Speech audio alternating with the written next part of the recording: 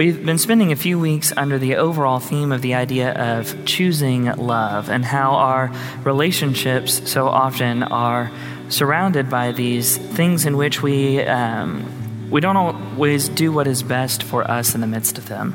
Last week, there's a great conversation that happened on boundaries in relationships and the ways in which we should make sure that we are caring for ourselves, which helps us to care for others. And this morning, we're talking about bridges and how oftentimes we end up having to build bridges in our relationships, but also the way that God builds bridges to connect us to God. And so as we kind of prepare for our conversation today, or maybe as we start our conversation, I guess, where do you see in your life or in the scriptures God building bridges? I would say, I talked a little bit about this morning with the band, but as we continue, it's Black History Month, and as we continue to do anti-racism work, I think especially those of us with white privilege start to maybe understand a little bit more about the Black experience and what it means to live as a Black person in America. And I think doing that work is helping us, build a bridge to understanding people's life experience. I think that's different than just like recognizing that there's racism or discrimination, but really hearing what it's like to live as a Black person. Yeah, and I think going along with the life experience, like being able to accept that as the truth. Right. Someone's life experience is what it was. Yeah. And allowing that to be a bridge as opposed to something that, you want to combat. Yeah, exactly. Yeah. So, Laura, for people who, a lot of us think in binaries, right? So you're either racist or you're not, right? Will you explain what it means to be anti-racist? That may be a new term for some folks. Oh, right. Yeah. So a lot of Black educators have basically said, we live in a racist society. It's not, think of it like a fish in water. We are the fish and the water is white supremacy. We are surrounded by it, but it's so part of who we are as a nation that it's sometimes, I think, hard for us to see. So it's really hard to hear, but many Black educators say, we are all racist because we live in a racist society, right? We grew up in a society that very much put us in categories of hierarchy. And we can't change that we grew up that way, and that's the way our society is. But we can work against that. And anti-racism is really educating people about the Black experience, about the pain and the suffering that Black people experience every day living in America. And anti-racism is looking at how we can take down some of those systems that put in the hierarchies and build bridges so that we can understand each other's experience and that the white experience is not the default experience, even though we kind of assume that it is in many ways. Yeah. And I think it also goes along to make the difference between anti-racism being taking action of some sort to be actively against racism. Yeah. And there's a lot of great work out there that you can check out. I think probably the most well-known person is Ibram X. Kendi. How to be anti-racist. How to be an anti-racist. I just want to add that little bit. Uber smart, man, let me tell you. Well, and I like the point, Vaughn, that you brought up at the beginning of this conversation, which is there's a shared lived experience, but also, right, two things can be true at the same time. You can have I just took my entire family to Disney World, and I can tell you they had entirely different experiences, right? We were all in the same place, doing the same thing, eating the same food, but everybody had a different experience in the midst of that. Their lived experience at a wonderful place like Disney World was all very different. In the same way, all of us who have grown up in this country have different lived experiences. We can have both good and bad lived experiences, and both can be true. There can be things that need to be fixed, and at the same time, you could have benefited from what has been currently happening, right? I think there is, as we seek to build bridges, there's a reminder in the midst of all of this work that we call anti-racist that in order for there to be, what we often call equity, right? There's got to be some giving up of certain things. And Laura, you talk about this often. Vaughn, I've heard you talk about it as well. So will you share a little bit about what that kind of work might look like? Yeah. So, I know over the pandemic, listened to a podcast on it. I think it was an episode of Code Switch, an NPR podcast. And they were talking about, kind of direct action in a lot of ways. So there was a couple people who just put it out on social media, like, hey, if you're, a person that's white, here are all these people that you can directly send money to. And, like saying, evaluate, what you could give and something that might like actually make you feel it a little bit.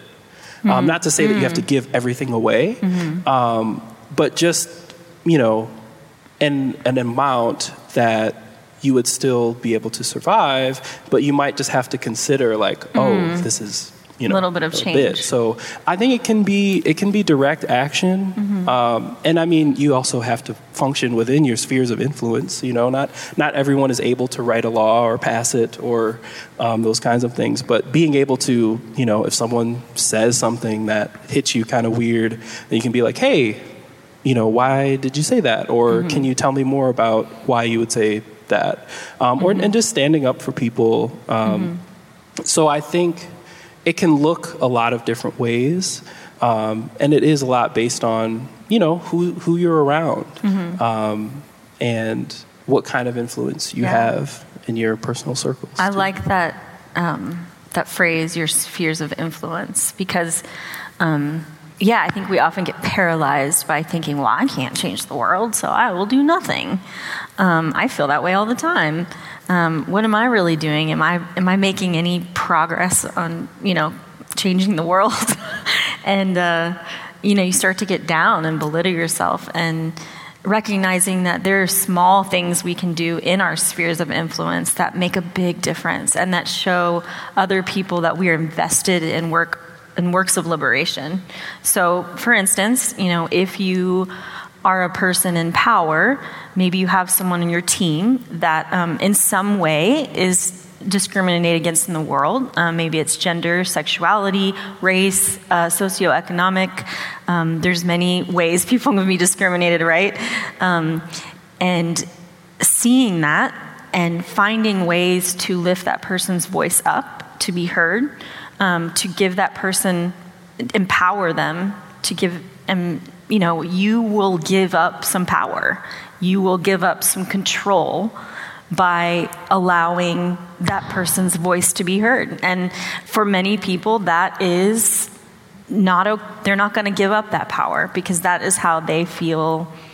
That is how they feel self-esteem, having control, having power. This is my thing. But that is not how we can build the kingdom of God. It's only by this mutual humility where we allow other people to share their experience, and that means we'll give up some privilege. And that's something that I think if you have privilege, you have to think about like very intentionally, like where can I empower people that are not empowered? Well, and it's biblical, right? Jesus so often had to remind the disciples what it really means to be a servant of God, right? It is there's the powerful moment at the Last Supper where Jesus begins to wash the feet of the disciples. And there is an opportunity there that he had. These are the last hours of Jesus' life. And he can teach them either, right, I am the master and I'm to be obeyed. And when I am gone, you will be the masters and you will be obeyed. Or I am the teacher and you should follow what I do. And now you will be the teachers and you should teach people to follow as I do. And he washes the feet and act for a servant. And it is a reminder that when we truly are disciples of Christ, it's not always about, and I think we hear this all the time, right? You just need to make a seat at the table for somebody. Sometimes it's about giving up the seat at the table so that somebody else's voice can be heard, knowing that part of our work, part of our calling as disciples is to be servants, and that looks differently out in the world than sometimes what we would expect. Mm-hmm. And I think that's very real. And I keep coming back to 2020 because that was a big opportunity for some things to shift.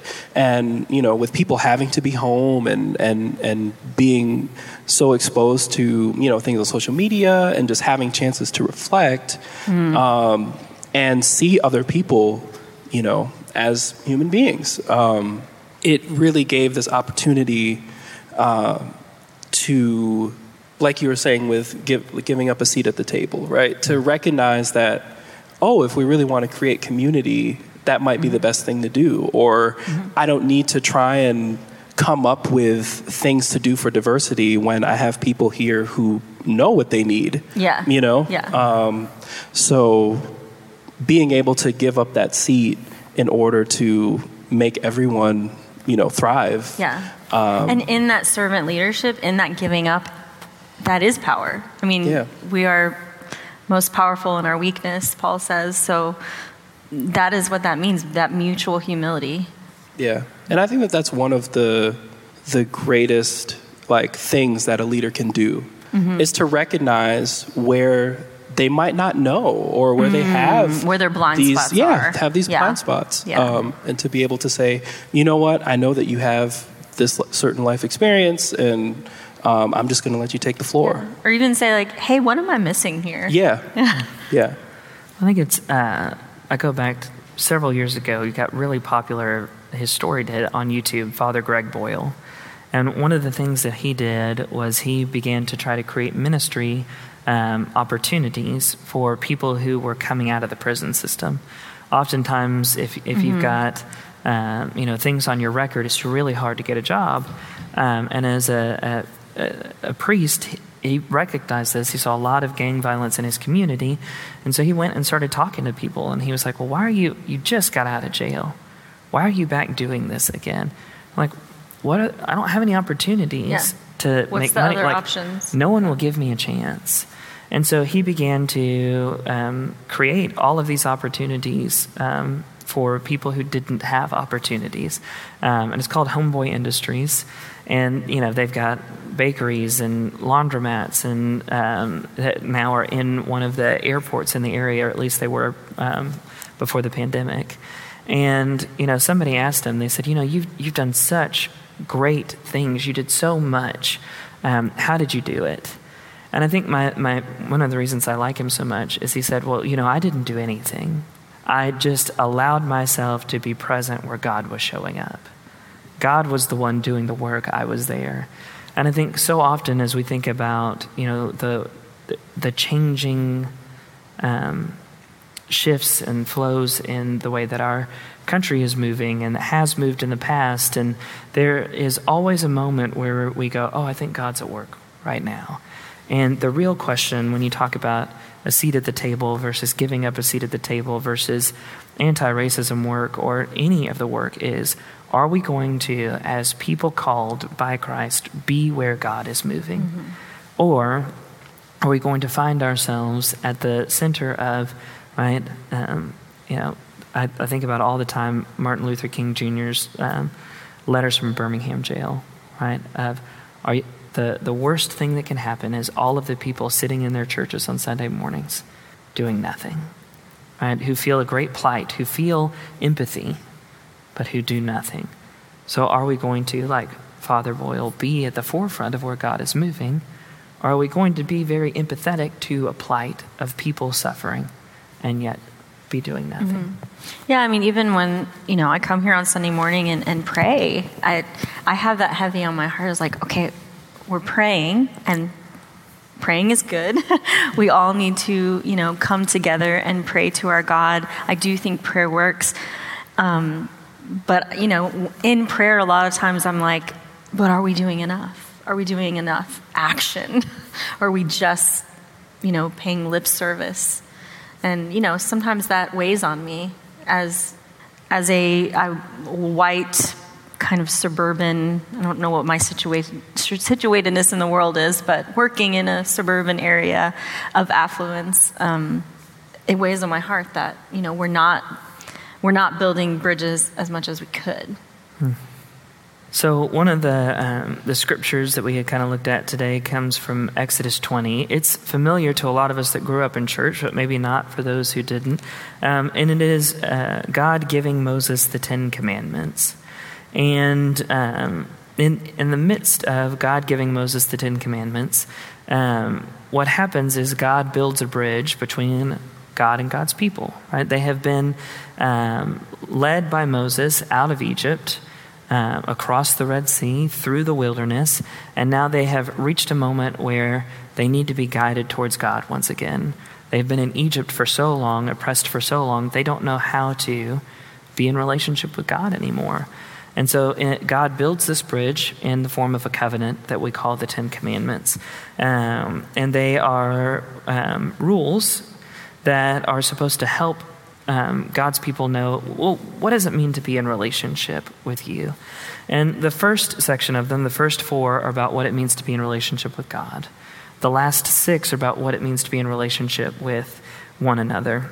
And so I think it's interesting, given the conversation that we started with today, which, when we sit down to talk, it's true podcast form. We had no idea where this conversation was really going to go. But given the light of, okay, how are we in relationship with God? Right? And what does that mean for us as Christians and followers who are seeking to do God's work in the world? Right? We had an interesting conversation on that, but also, what does it mean for us to be in relationship with one another? And so think about the 10 Commandments in that. But there's this, I forget the guy's name, but he said, in terms of being in relationship with God, it took Moses 10 Commandments. It took the prophet Micah 3, right? Do justice, love mercy, walk humbly with God. But it only took Jesus 2, right? Love the Lord your God with all your heart, mind, soul, and strength. And the second, which is like it, love your neighbor as yourself. And so I think when we think about this overarching conversation we're having in the midst of this, God chooses to be in relationship with us. God chooses to love us. God chooses to show us how to be in relationship with God. But God also tries to teach us how to be in relationship with one another. And the 10 Commandments are things like, right, honor your father and mother, and don't steal, and don't kill people, which is easy for most of us, right?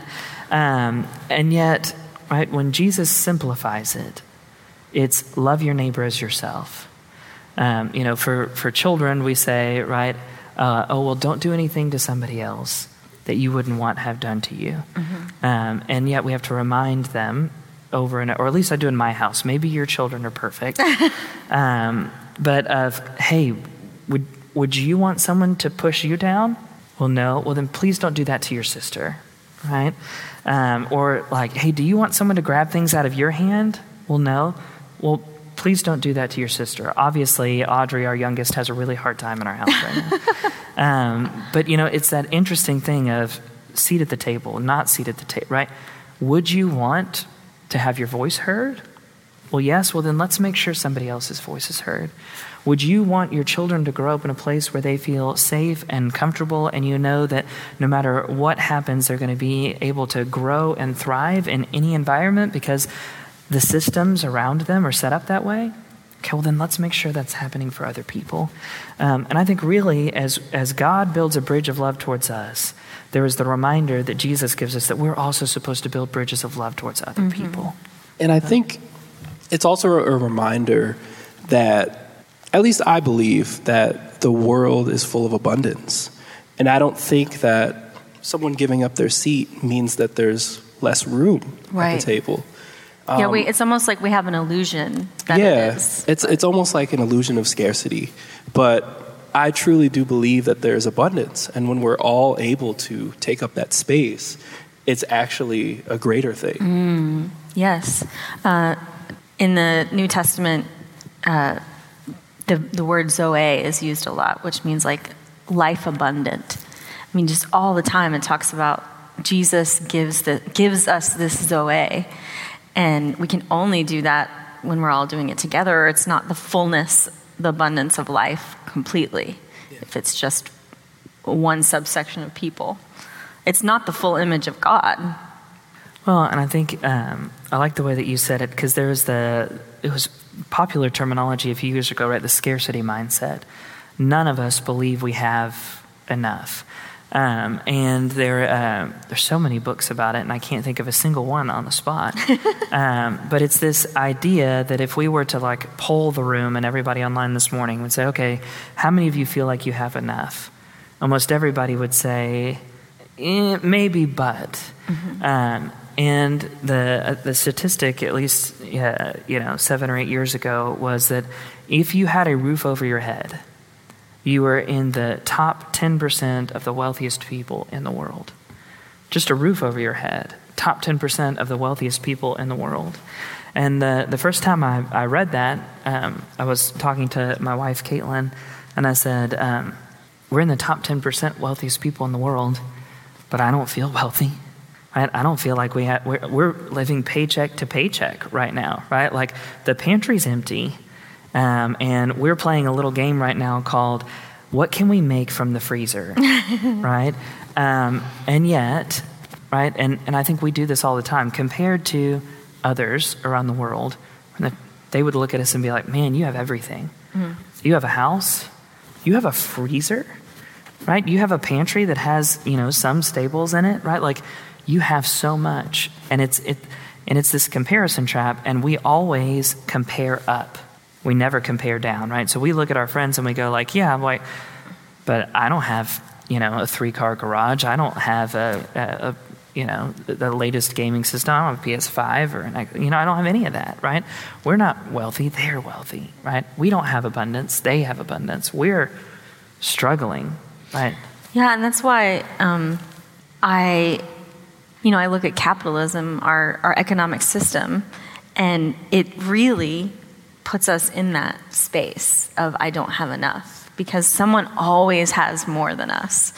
And I think in a capitalist mindset, it's let's get more and more and more. And the problem with that is that you are never filled with abundance, because you can never buy enough material goods to satisfy your soul. Simon Sinek, in his book Leaders Eat Last, says that the system of capitalism actually works best when companies put people first. Mm-hmm. But so often companies begin to see people as a commodity in their production cycles. And so, then you get massive layoffs, or you get, okay, well, you can't have access to these parts unless you come through this chain link fence and you check it out, or like, you don't get to choose when you have lunch. We choose when you have lunch. And people get seen as commodities mm-hmm. instead of people. And he has great examples in his book of different companies and different organizations that began to put people first, mm-hmm. and they still make profit within the system of capitalism, but they care for people, and people feel mm-hmm. like they're part of something. And so I think, everything works well when we care for one another. Mm-hmm. The challenge is when we start caring for ourselves over one another. Mm-hmm. And in the midst of everything, there is this reminder over and over again from Jesus of love your neighbor as yourself. Treat people the way you want to be treated. Lift people up. Don't leave people on street corners, crippled and injured and hurt and suffering. Don't leave people to go to wells by themselves because you don't like the way that they're living their life. Don't leave people behind because they don't fit your idea of the way people should be. Find them and care for them. And yes, I think there are systems in place that fundamentally lead to people hurting people because, hey, you know what? Overall, my goal is to do this. Mm-hmm. And if I want to do this, I have to leave some people in the dust.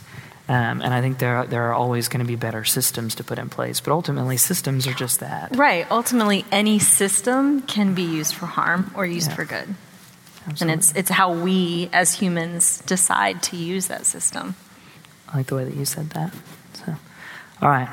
Final thoughts.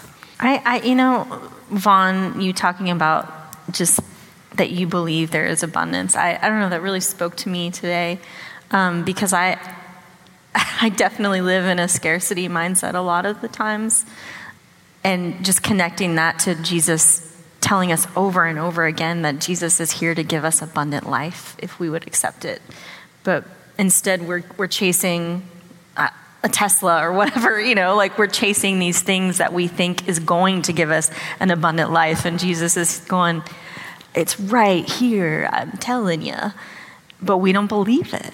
Yeah. And I think being a full-time musician, there's just so many of these examples of where there's competitions, where you win and you get some kind of accolade, or like I just came from the Grammys, a group that I'm in, we were nominated for Best Arrangement, and things like that where that can really change the course of your career. It can make you feel like if you don't have that, then you have less. And so I think that there's a lot of people out there, especially for musicians and creative people, that are saying, yeah, like, it's okay. Like, even if you help someone else shine, like, that is good for everyone. And I mean, just thinking about, the guy that wrote the arrangement, Matt Cuson, thinking about all of the awesome, news articles and news stories and just people who are aware of his music now, because we sang an arrangement of his. So even just something like that is amazing. And it makes me think of, like, if we're doing this together, then there is abundance. And when we try to isolate or try to hold it all for ourselves, there ends up being less. Even if that's just less good music, like, my late partner used to say this, and I never really understood it, but I think as I live more, I understand it. I remember when I first met him, I asked him, like, oh, are you trying to make it big in the music industry? I'm thinking be famous. And he goes, I have made it. And I was like, what do you mean? He's like, I make a really good living being a musician and doing what I love. I've made it. Like, that's an abundance life set, right? I think, it's interesting when you think about musicianship, because there's a whole thing a few years ago of this company that was copywriting every single, chord progression you could possibly make in music, so that when people started to try to make new music, they would end up having to make them co-writers on the song, and they would always get a piece of the proceeds, which creates scarcity in the music industry. It's really hard to make things if somebody has used a computer to make every possible instrumentation come to life. And so there was this guy, and he was like, well, you can do that, but so can I. And he copyrighted all of it as well, but then made it fair use, so that people would be able to still create music and not have to worry about, well, am I about to put this out and have it be copyrighted? Am I about to put this out and get a lawsuit? Because then what happens is there's no more music. People get too afraid to make music. And so I think this idea of living out of abundance, but also doing what he did. He saw something that was about to be oppressive in the system. He could see the writing on the wall of what this company is trying to do is going to overall harm people and musicians and things that are coming. We too can see the writing on the wall in systems that we are a part of, in places where we know that there is not enough voices that need to be heard. And we can be, like Father Greg, where God is going to be. God is with the oppressed. God is with the marginalized. God is with the hurting and the destitute and the poor. And God is calling us to be those bridge builders and to show that love of neighbor to everyone as God has shown it to us. And that's the calling in the midst of that. And I think that's how we live in abundance. It is that reminder of, see a need, fill a need at its simplest. But Jesus simplified a lot of complicated things. And ultimately it is, if we love God with all our heart, mind, soul, and strength, then we love our neighbors as ourselves. Because we are living in the love of God, and then we're able to share the love of God in a new way.